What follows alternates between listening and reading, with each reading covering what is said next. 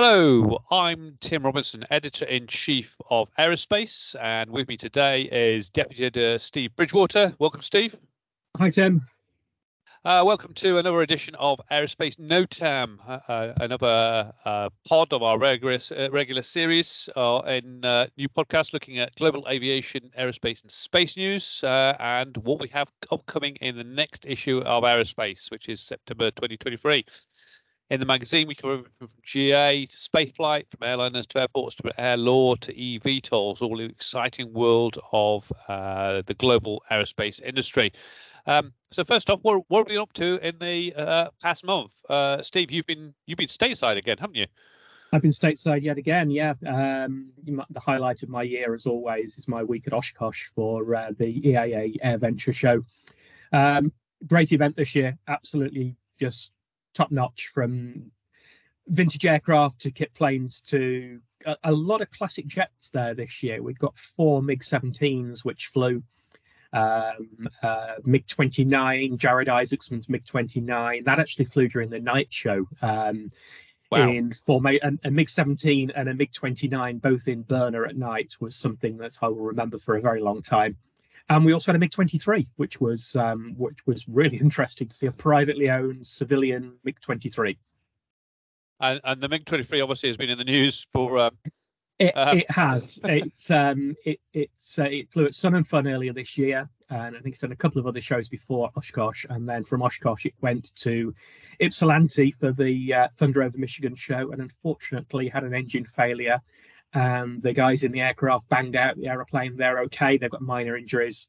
Fortunately, the aircraft fell and didn't harm anybody or any property on the ground. It was a something of a lucky escape. But I guess the perils of operating vintage aeroplanes like that, and particularly something as complex as a swing wing reheat equipped Russian jet of the 1970s. So I actually spoke to the owner at Oshkosh, Dan Filer, his name is. His next A6 Intruder pilot, and we talked about the complexities of operating these things, and he was quite pragmatic. And it's in his eyes, he said it was a Russian airplane. It was designed to survive. It's designed to operate in austere environments, and he wasn't overly concerned over reliability issues. Said it had behaved well for him. He did lose a canopy, sheet of glass from the canopy at Oshkosh, which prevented it doing any public displays, which was a shame.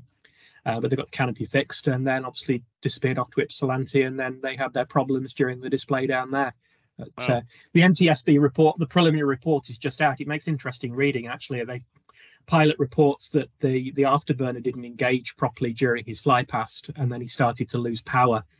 And he got a guy in the back who was described by the NTSB as a type-rated pilot. And there appeared to be some discussion on board the aircraft as to whether they were going to get back to the field or eject.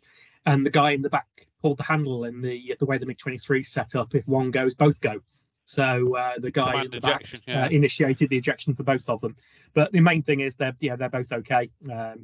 Dan's got another, I think, 11 or 12 MiG-23s in his hangar back home. He got them from Bulgaria, so he's scavenging parts to make a number of flyers from the 11 that he's got. So I've got no doubt that we'll see another MiG-23 at some point in the future.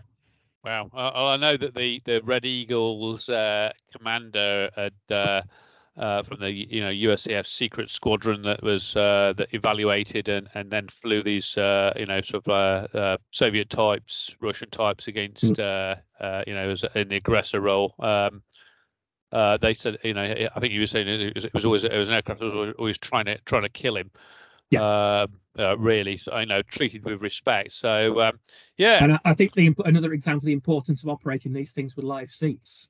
Yes, We've had a conversation with a couple of guys at Oshkosh who'd got things like L-39s, straight in jets, about the pros and cons of having a live seat. And, having been involved with organisations that have operated some classic jets in the past in my career, I would have a reluctance to get in an aeroplane, even a straight wing aeroplane like a JP or a Vampire that doesn't have a live seat. So I think there's probably testament that they're there for a reason. Right. Well, I've been in the past month. I've been slightly somewhere less, somewhere nearer, actually. So in London, to the jewelry, Farringdon, and the kind of jewelry, Hatton Gardens, the jewelry centre of London, as it's well known, and where there's a satellite company making multi-function antennas. So this is Hanwha Phaser. This is part of a giant South Korean conglomerate, and they're working phased array. Well, like the active electronically scanned array radars. Well, imagine that, but for a satcom antenna. So obviously, kind of flat panel antennas, you see them on top of aeroplanes these days. It's not a big thing. And obviously, Starlink. You think of Starlink, but what's interesting about this is that it can connect with satellites in LEO, Right. or GEO, or MEO. So basically, you've got this multifunction antenna, and you can kind of scale it up by adding the sort of square transmitter receiver, so you can have it different sizes. It fits on the top of you can actually almost conform to the top of like an aircraft, and they're making it there. They're doing it there. One of the interesting things is that it's been aimed at the civil market, but to start off with the military market, and obviously the whole thing about the military market is a lot of interest coming in from the war in Ukraine, where if you have a dish at your command center, you're asking for someone to put artillery, a loitering drone, JDAM, HIMARS on it.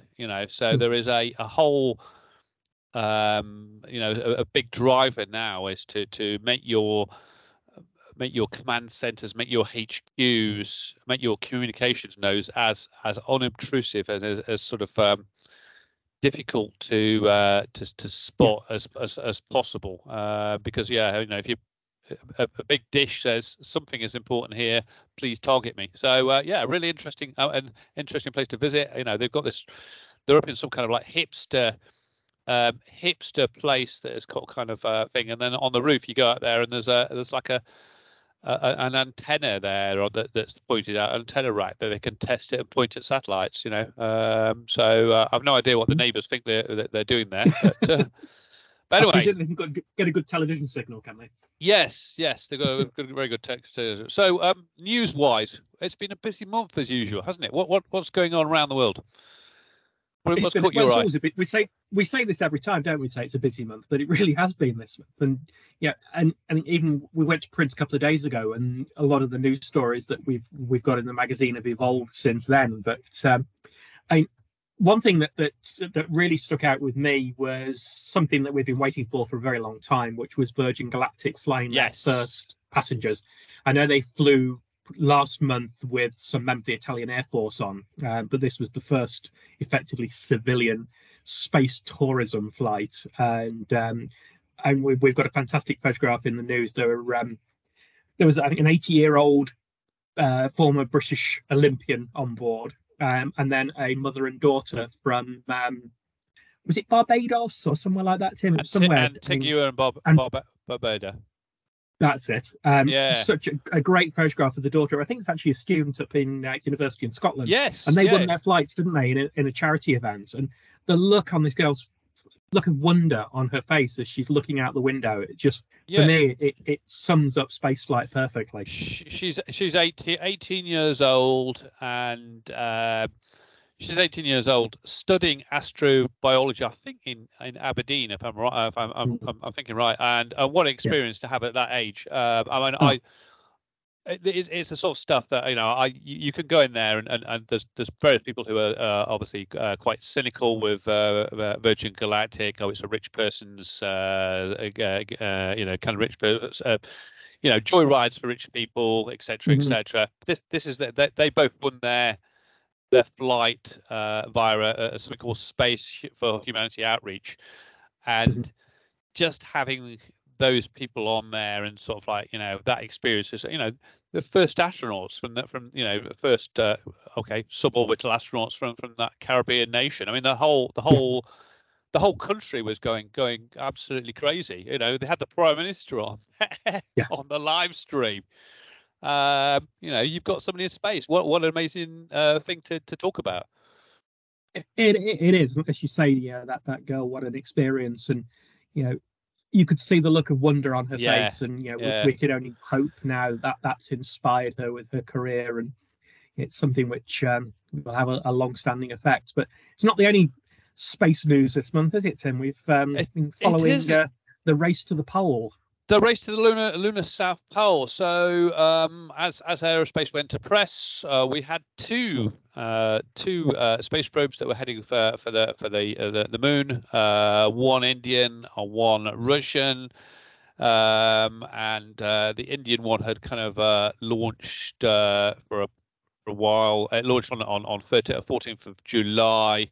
It was taking the sort of scenic route. The Russians tried to go direct and smacked into the moon. Unfortunately, 20th of August they confirmed but India touched down.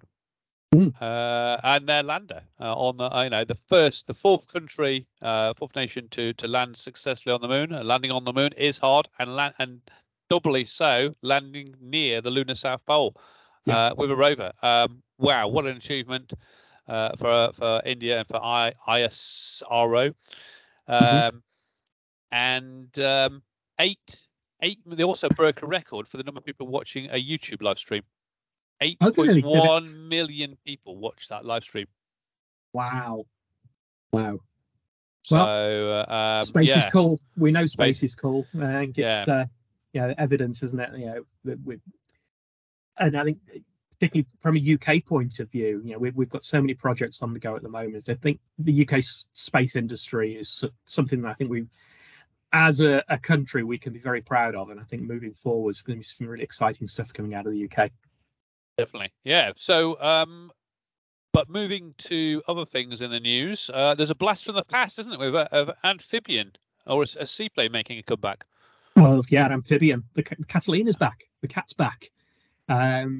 Consolidated PBY Catalina, you may know, World War II flying boat, used in the anti-submarine and search and rescue roles. It's a Florida-based company, which, surprise, surprise, is called Catalina Aircraft.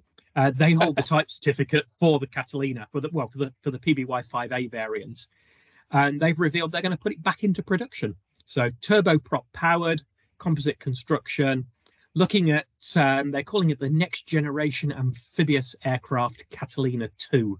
Which, it's not the most inventive of names, but I suppose it does exactly what it says on the tin, doesn't it? But looking at either civilian use with 34 passengers or a special use variant for the military. With a 40,000 pound max takeoff weight that can operate from rougher water than the civilian version. So, it's we've spoken in the past about old ideas coming around. The idea of airships has never gone away. I'm sure we'll talk a bit later on about regional air mobility, and there's a couple of people looking in that regional air mobility sector at flying boats. The proportion of the Earth that's covered in water, why not use it? So I think it'll be interesting to see the Catalina back, and perhaps interested to see how much of a resemblance it bears to its 90-year-old cousin. Definitely, yeah. I mean, 90, amazing, 90-year-old, 90-year-old design, and it can come. But there you are with the DC-3. I mean, there's still about 100, 150 DACs still flying around the world, be redone with turboprops. And at least 100, 150. And as you say, Basler at Oshkosh putting turboprops on them and turning them into a new aircraft. There's no fatigue life on the DC-3. It just keeps on flying. It's an aeroplane that I'm quite familiar with from my time at Air Atlantique. And the old adage that there's only one replacement for a DC-3 and that's another DC-3 sounds corny, but it's actually true. Look at putting modern avionics and modern engines on, and the aeroplane itself is very sound. So hopefully the Catalina will have a similar sort of longevity. But, the old joke with the Catalina obviously is it doesn't have an airspeed indicator, it has a calendar. That is true. Yes, I've got a very good friend who flies the Catalina out of Duxford, and I'm sure he can attest to that. But talking about old ideas, we've got something on blended wing bodies as well in the news, haven't we, this time? Which I know is not necessarily an old idea, but it's an idea that's been rumbling around for quite a long time, waiting to be perfected. So this is Jet Zero, blended wing body. They have got they've been given some money by the USCF. It's also partly funded, privately funded as well, to a tune of we don't quite know. But this is to get a full-scale blended wing body tanker transport prototype flying by 2027. Blend wing bodies, they've been around for the whole a long time, and the whole idea is maximum efficiency. It's basically the whole body of the aircraft produces lift. So really fuel efficient. They're talking 50%. 50% fuel efficiency over a KC-46. And so the USCF is interested in that because of it's a bit like sort of seaplanes as well, and why people are getting interested in seaplanes is Indo-Pacific, longer ranges, and spreading out your assets and making them more difficult to target, destroy, catch on the ground in one place. So longer range, more payload, dispersed operations. So really exciting. Scale composites. Obviously, we know scale composites well. They're always good for the composite one-off aircraft. They're going to be doing the demonstrator. They're part of Northrop Grumman. Interesting for that, the US, when the USOF did the Air Force did the briefing, they also mentioned commercial spin-offs. So that is really could be really significant. And the US has now got two potential future airliner concepts, radical, with the truss brace wing, the X-66, which is being built by Boeing for NASA. Now this, which hasn't got an X-plane designation yet, that could go potentially, turn into a highly sustainable airliner for the sort of 2040s onwards, and that's kind of history repeating itself, isn't it? Of the Dash 80. That's right. The Boeing 707. It's a shot in the arm, isn't it? Yeah, and the rest is history. After there was all this sort of the start of the jet age. People were airlines were suspicious about new configurations. They were definitely suspicious about jets. Comet came along, and it was, do you bury the engines? Do you hang them under the wings? What are swept wings about anyway? A lot of false starts, Bristol Brabazon, and Boeing came along with the Dash 80, 707, KC-135 tanker, and dominated the post-war. That was it. So you're right. It's got shades of that all over again, hasn't it? But I think as you say, the Indo-Pacific climate at the moment is going to be a boost for this project, and I think the sustainability angle as well is just something which is so essential. And that's another news item I want to pick out on, actually, is that we've now got the electric DA-40, the Diamond DA-40 that flew recently, and that was an aeroplane we'd hoped to see at Paris but wasn't quite ready for the Paris Air Show. But we've seen over the last few years a number of startups and small operators with electric two-seat aeroplanes. This is Diamond Aircraft. This is one of the biggest general aviation manufacturers in the world, and they've created a four-seat aircraft. So when the big boys get involved, I think it's time to really take notice. And I think it's going to be interesting to see how this pans out. I know they've got a number of orders already for it from flying schools in Germany and around the world. But the DA-40 is a really capable aeroplane. If the charging infrastructure is there, you've got the potential now for point-to-point training, whereas previously electric aircraft have really been consigned to just circuits and bumps, the touch and go, the very early days of flight training. Where you've got something here which has actually got a cruise capability for NavXs and things like that. And I think the other interesting point on that we've got in the news is that AeroVolt here in the UK has started to roll out a network of charging facilities. So the first 6 are now being rolled out in the south of England, which is Sandown on the Isle of Wight, Bournemouth, Lyon-Solent, Shoreham, Kitty Hawk in Sussex as well, and Lydd. So we're starting to see that infrastructure come in as well to support these electric aircraft. So I think that's a really important part of the puzzle. So I think the environmental side, the sustainability side, is going to be something which plays big on the Jet Zero blended wing body as well.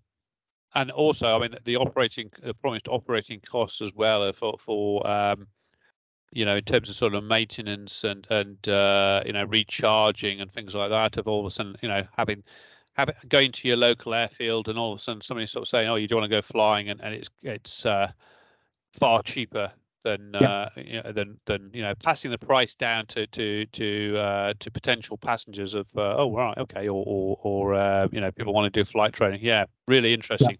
So the other thing, obviously, in the news as well, that hit the news wires just as we went to press as well, was there's been some movement in Ukraine getting much requested F-16s.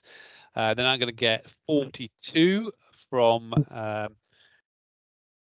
Denmark and the Netherlands. So Zelensky was in Europe. He was on a tour of Europe, and he was pictured in a hangar somewhere with actually sat in an F-16. So Denmark are going to supply 19 and 42 F-16 from the Netherlands. First deliveries at the start of 2024. So this is all obviously been long requested, but it's been held up by people worried about it. Does this escalate it in terms of annoying Russia even more, or and also that the US putting holding the final veto of we know you're keen to donate these F-16s, but it's the US that has a veto of a kind of training and things like that, and long-term support. So that's now been cleared. The US is on board, and in fact, I think the latest thing I saw actually today was or yesterday was that the US is going to happy to provide training for Ukrainian pilots, training for Ukrainian ground maintainers. So it's gathering steam. I mean, there's even now there's talk of Ukraine getting Gripens as well. The Swedish opposition party has said that they might donate Gripens. So once it's one of those things where once the tap has been turned, or once the first person to sort of say actually they're going to have our F-16s, all of a sudden everyone's like jumping in, going, yeah, you can have our aircraft as well. Yeah.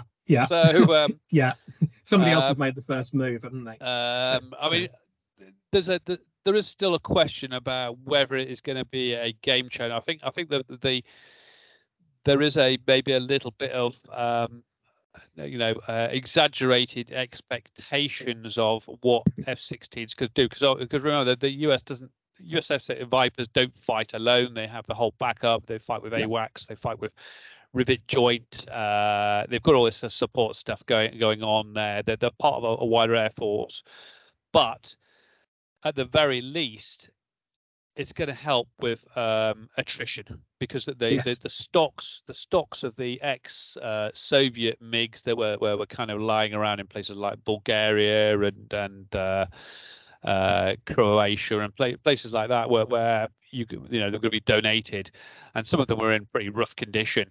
They've obviously now been exhausted, and so in terms of just getting new aircraft to replace the ones that have been shot down, the ones that have been lost, they're going on to Western so Western types anyway. So yeah, big step there. Well, talking about attrition, the other thing that I know we need to crack on from other things, but the one other news item that stood out to me was a story in the Moscow Times about Aeroflot, who apparently who are deactivating some of the brakes on their airliners because they can't get spares for them because of international sanctions. I thought that was an interesting development as well. The Russian newspaper had seen a memo saying that warning pilots that the aircraft will tend to turn to the side where the brakes have been deactivated. But you'd think if you're going to deactivate some, you'd do one either side rather than all the same side, wouldn't you? Well beyond my pay grade, that one. Yeah, maybe not traveling on Aeroflot at the moment is wise if you really if you can help it. Yeah. Yeah. Right. So, what features we got in coming up in the next issue? It's a big issue. It's a special issue, Mhm. and it's a really exciting issue. We've had a lot. I've certainly had a lot of fun putting this together, Yeah. assembling it, and it connects in with a Future of Flight conference, a summit that we're having, the President's Future of Flight summit that's happening in September. So our special issue is a Future of Flight special. So what's in it? Start us off.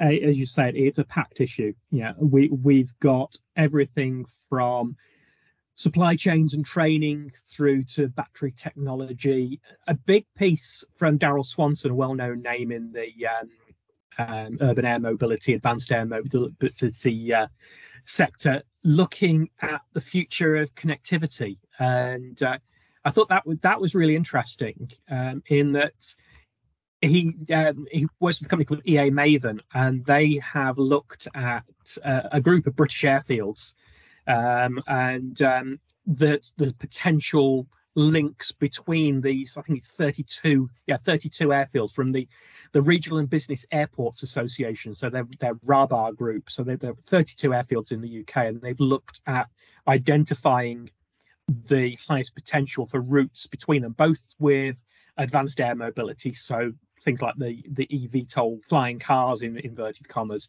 but also electric regional air mobility and hydrogen regional air mobility aircraft, things like the Dornier 228.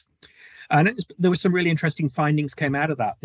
Things like, there were, out of those airfields, there were 1,050 airport pairs that Yes, were there. yeah. And they said that 390 of those were identified with at least 96,000 travellers annually.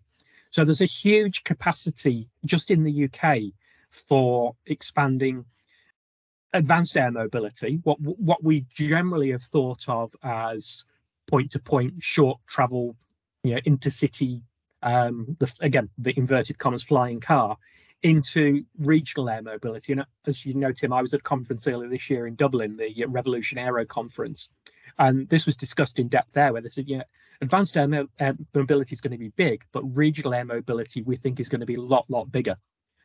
So it was that's a really interesting article by Daryl, and he goes on to do a Q&A with his colleague Jared. Is it Zik or Zych? ZYCH? Apologies for the pronunciation, but answering some of the top questions on this new emerging technology. Things like which cities are leading at the moment in terms of advanced air mobility.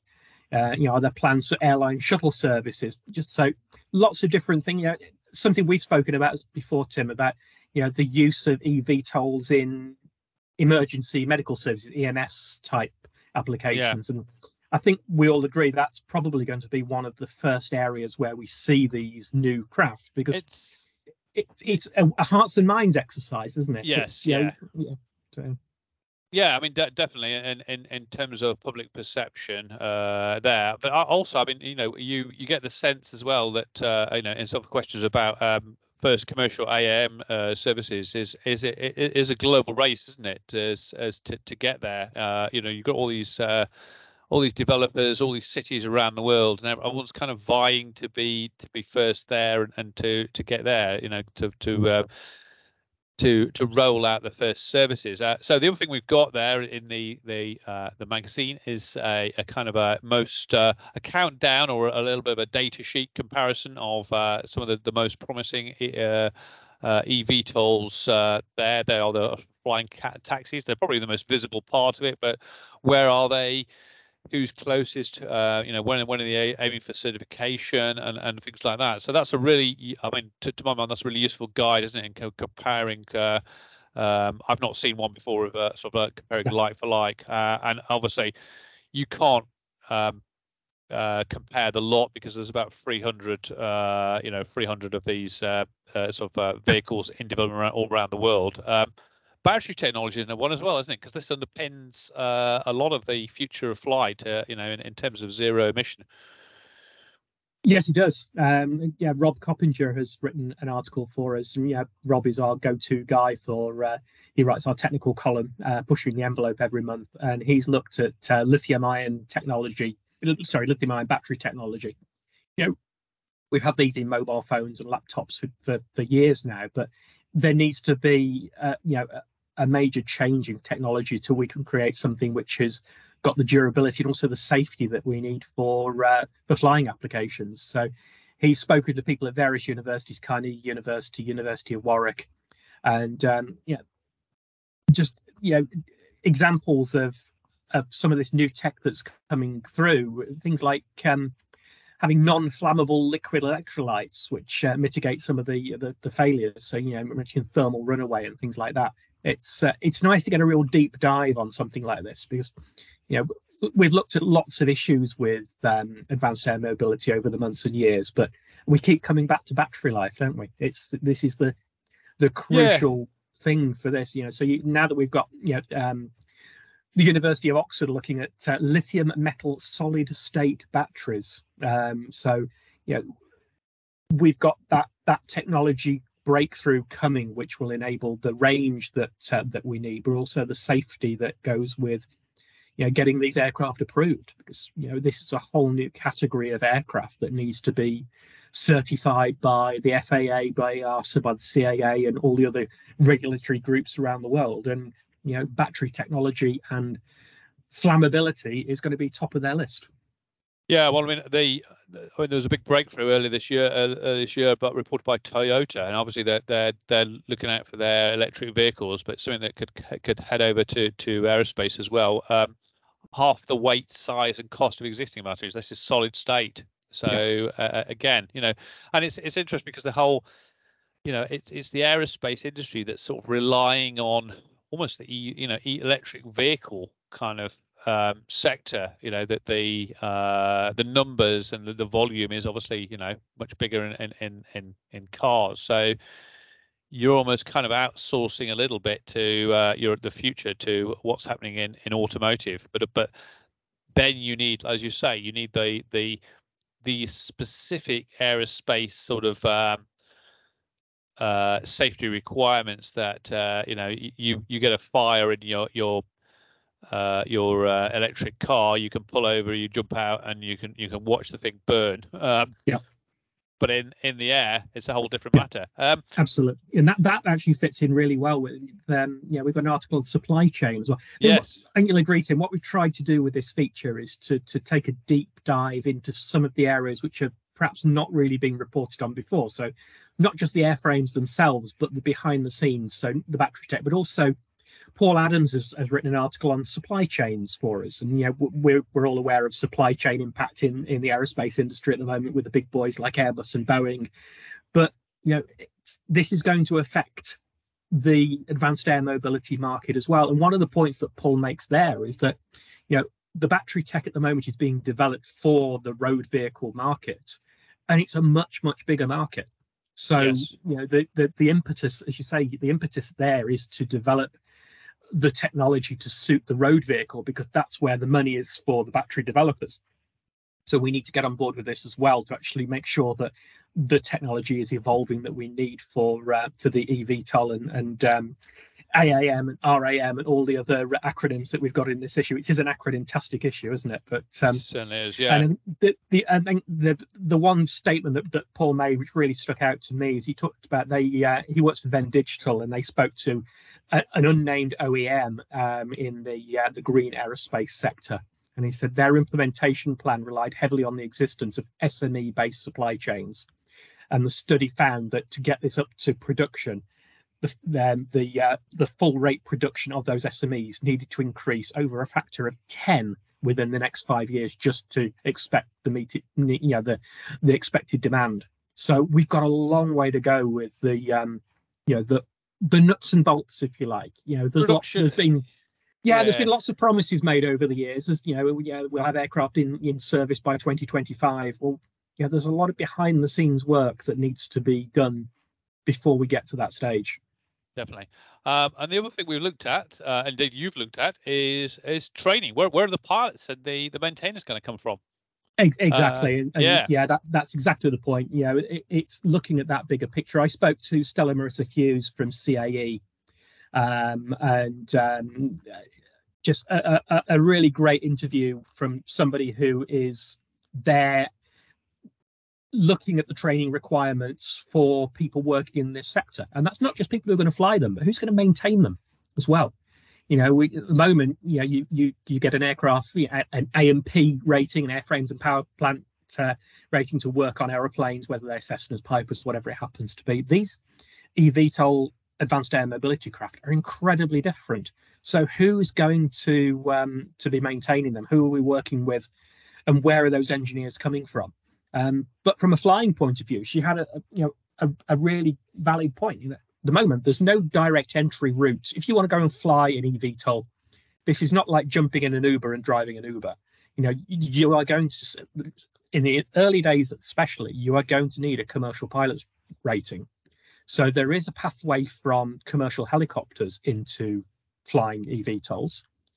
But, we all know how expensive it is to learn to fly and to get a commercial rating. So those pilots are going to have a certain expectation of salary when it comes to flying these craft, purely because they've got to repay the Exactly, 80, yes. 100, £150,000 or dollars that they've invested in their flying training. So, the low cost Uber of the air, I think, is something that's needs to be looked at in terms of the costs that go with this. Yeah, I think there's already been a lot of talk about this, about sort of from the certification, well, from the regulators sort of side of things, and yeah, is it a whole new category if it's completely and utterly sort of de-skilled, like you say. The cost there of getting a commercial ATP. Why would you go there into eVTOLs, being an aerial Uber taxi driver if you're going to get paid peanuts, and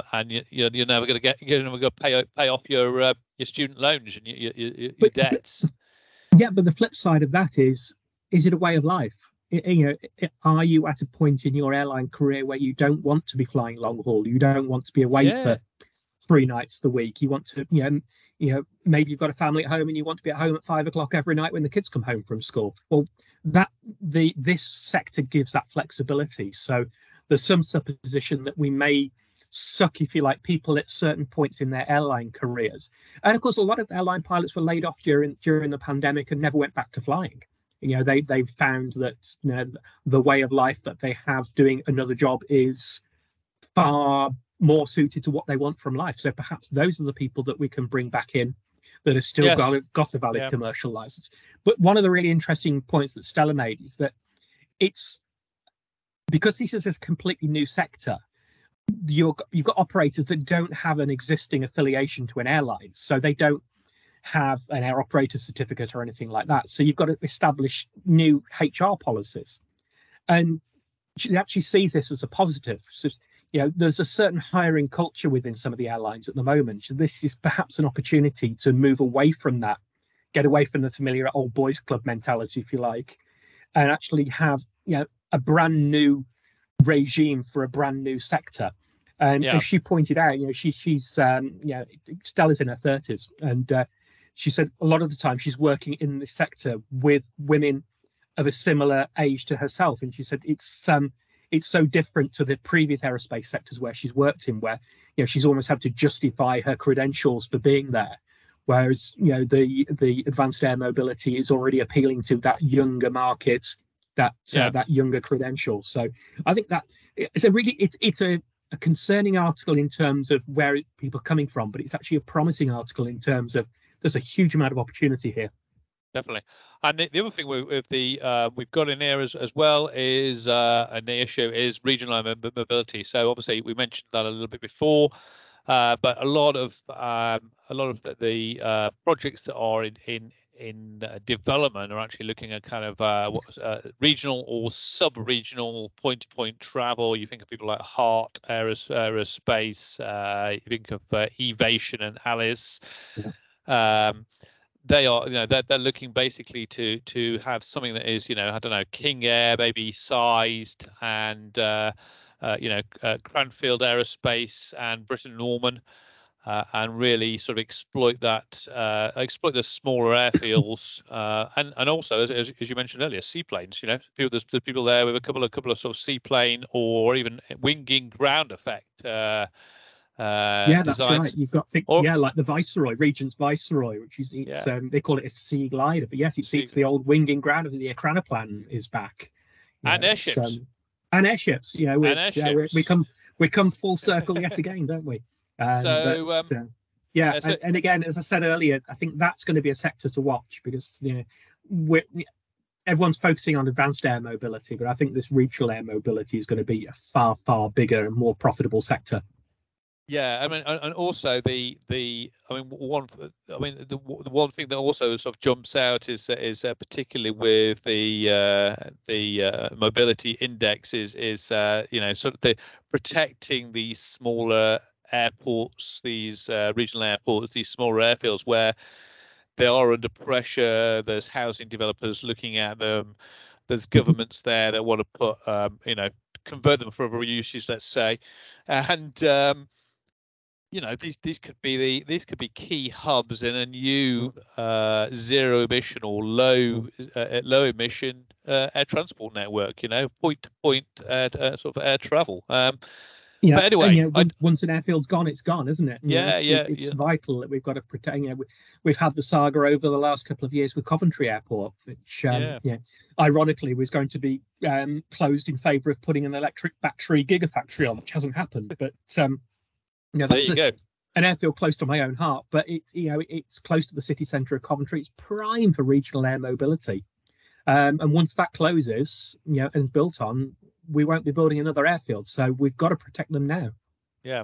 One thing also, I mean, so this is September issue. One thing also, just to add to that is, as mentioned earlier, this is a very new, very novel, very disruptive field with a lot of new entrants who perhaps haven't got the background to a long sort of legacy. But there are big OEMs involved in this, like sort of Embraer and Airbus and Boeing through its Whisk.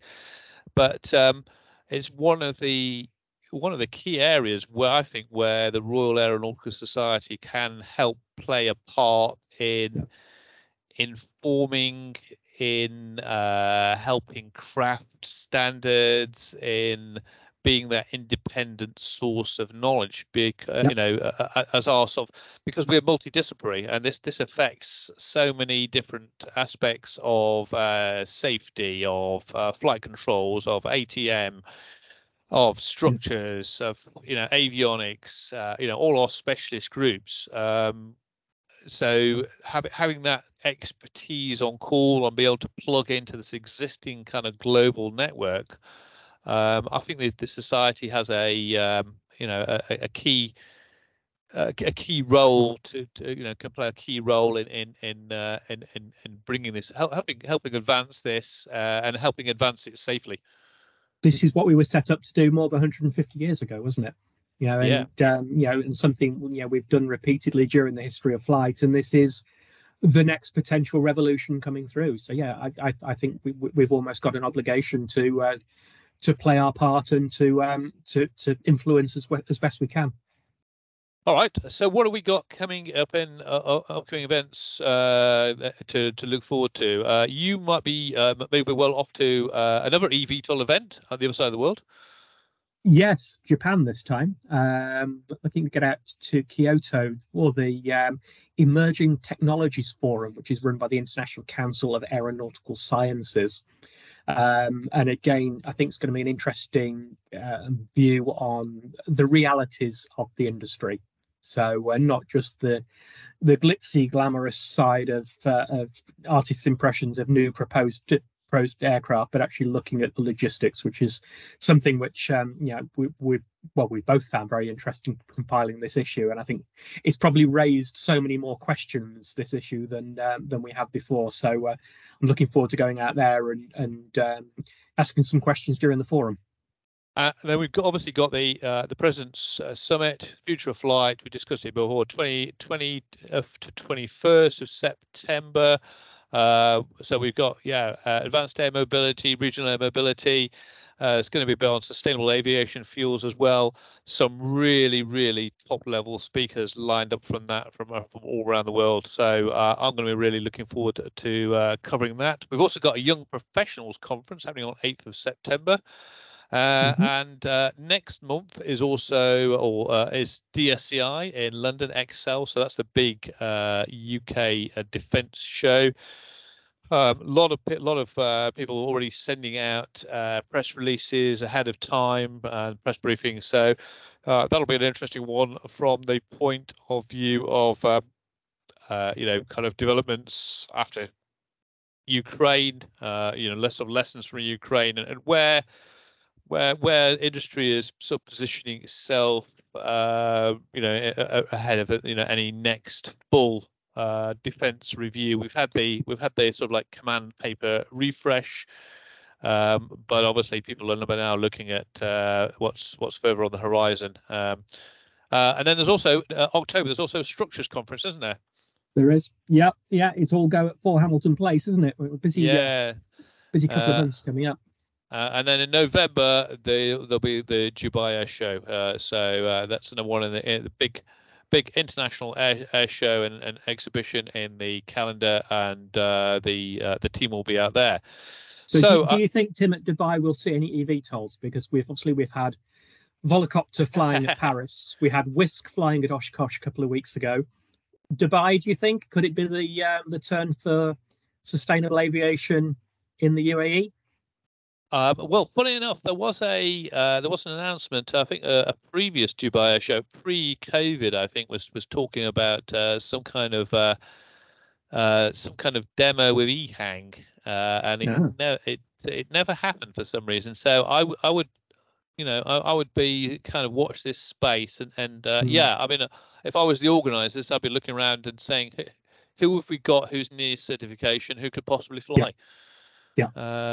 So and EHang, they are apparently kind of quite well along the line to certification. So yeah, I want I'd watch this space. I'd watch this space. That would be my gut feeling anyway. So what have you been watching this month? And Tim, you've been normally you've got your head in a book or playing on a flight sim, or what have you been up to recently? So I'm reading a preview copy of another Roland White aviation book. So this is Mosquito. This is obviously the story of the de Havilland Mosquito, but it's interwoven with about a raid on Gestapo headquarters in Is that the Anion Denmark. raid? Yeah. In Denmark. Okay. So it's really good at the moment. Obviously, up to the usual high standards of Roland's work. And Mosquito. Who doesn't love that read about the Mosquito anyway? Absolutely. How about you? I've had a lot of time for reading, but I've been doing quite a bit of watching and listening. This is going to sound like a very gratuitous self-plug, but I've been listening to the National Aerospace Library's YouTube channel. There's some brilliant stuff on there, which, I mean, I wasn't really aware just how much stuff we'd got on that YouTube channel of past lectures and things. But there's a great series on the pioneers of flight, which is well worth having a look at if you look at the National Aerospace Library YouTube channel. And I've also been listening to a podcast by a friend of ours called Dave Homewood, who's a Kiwi. I know he listens to this show. Dave came over to the UK for about 5 weeks in June and July to do a couple of their shows, but also to research some material for a standalone podcast he's got called the Wings Over Britain podcast. And I think he's got about 20 or 30 episodes coming up. I think the first 8 or 9 are online now. Some brilliant stuff. He's done some interviews with Navy Wings down at Yeovilton, with the guys at Biggin Hill. I spoke to Alan Wynne at Brooklands. So just Dave's got a very soothing voice, good interview style, and so I've been listening to those on my commute recently, and I thoroughly recommend that. If you look up for Wings Over Britain on the podcast channels, you'll find it on there. Cool. Well, funny enough, that reminds me, I've been flying virtually from Biggin Hill in a DCS campaign. So obviously this is flight sim stuff. late 1942 Spitfire campaign with 611 Squadron, and this is obviously this is like a single player campaign, but meticulously researched in terms of it's basically taken from actual mission logs Right. of 611 Squadron in late 1942, and really authentic, immersive sort of stuff of like I say, you're taking off from Biggin Hill, you're flying low, you then battle climbing to altitude, you then flying over the kind of coast of France. It's the era of rhubarbs, ramrods, and what was the other one? Anyway, but trailing, leading into France was the sort of kind of the watchword, and you're constantly looking at your fuel, you're constantly watching out for enemy fighters, and the last mission I played was pretty immense because I turned the settings down to reduce the number of aircraft in the air because I said this one might be a bit big. And the mission was to escort a B-17 raid, and literally the sight of those, like a whole kind of B-17 squadron stacked up in the air, and you're flying around, and it was just one of the things where you looked at it and went, oh my god, that's imagine if you were doing the sheer power of the 8th Air Force, in a microcosm. I'm there with, in this simulator, I'm looking there, our little squadron is 12, 12, and then you see this huge, big, and this was turning the settings down, and these B-17s sort of, so they're all contrailing and stuff, and you're like, you're looking at that going, that is air power. Imagine seeing that. Imagine being on the ground and seeing that coming your way and going, that there's, being a German AA gunner looking at that and going, wow, there's no way we're going to win after that. No. And it's just, yeah, it's just the point. There's missions before it where it's kind of ones and twos, and you just sort of see that, and it's like, I just looked around. Yeah, the Americans have arrived. Wow. So yeah, for brilliant history, it's like a living history, kind of living history sort of interactive museum. Anyway, so what are you flying in this? Is it Spitfire 9 or Spitfire 5? 9? Yeah, Spitfire 9. Okay. So late 1942, early 43. But yeah, very immersive. Right. Okay. So I think we're about up to the hour. So we're going to sign off now. But first, where can people keep up to date with the RES and the magazine? Well, we've got our own website, as well, aerosociety.com, where we do our twice weekly insight blog. So keep an eye on that twice a week. From social media, we're also on LinkedIn and on Facebook and Twitter as Aero Society. And on a personal level, you'll find me on Facebook as Stephen with a PH Bridgewater. Even if we're not friends, you can see a lot of my photographs from Oshkosh on there. So if you're interested in seeing what went on out there, give me a follow on Facebook. I'm also on Twitter at RAES Steve B, and also now on Blue Skies with the same log on. As we say, I was just about to sort of correct you there and say it's not Twitter anymore. It's obviously X. Oh yes, of course. So I'm still on Twitter there. We'll see how that develops. But yeah, we are on Blue Sky. As both of us are on Blue Sky with the same handle there. So if you get an invite code to go on Blue Sky and you want to find us, I'd suggest look up the usual suspects, look up aviation. You'll probably track us down that way. We're not that difficult to find. But anyway, well, it's I think that's it from us. So see you next time. See you next time. Okay, goodbye.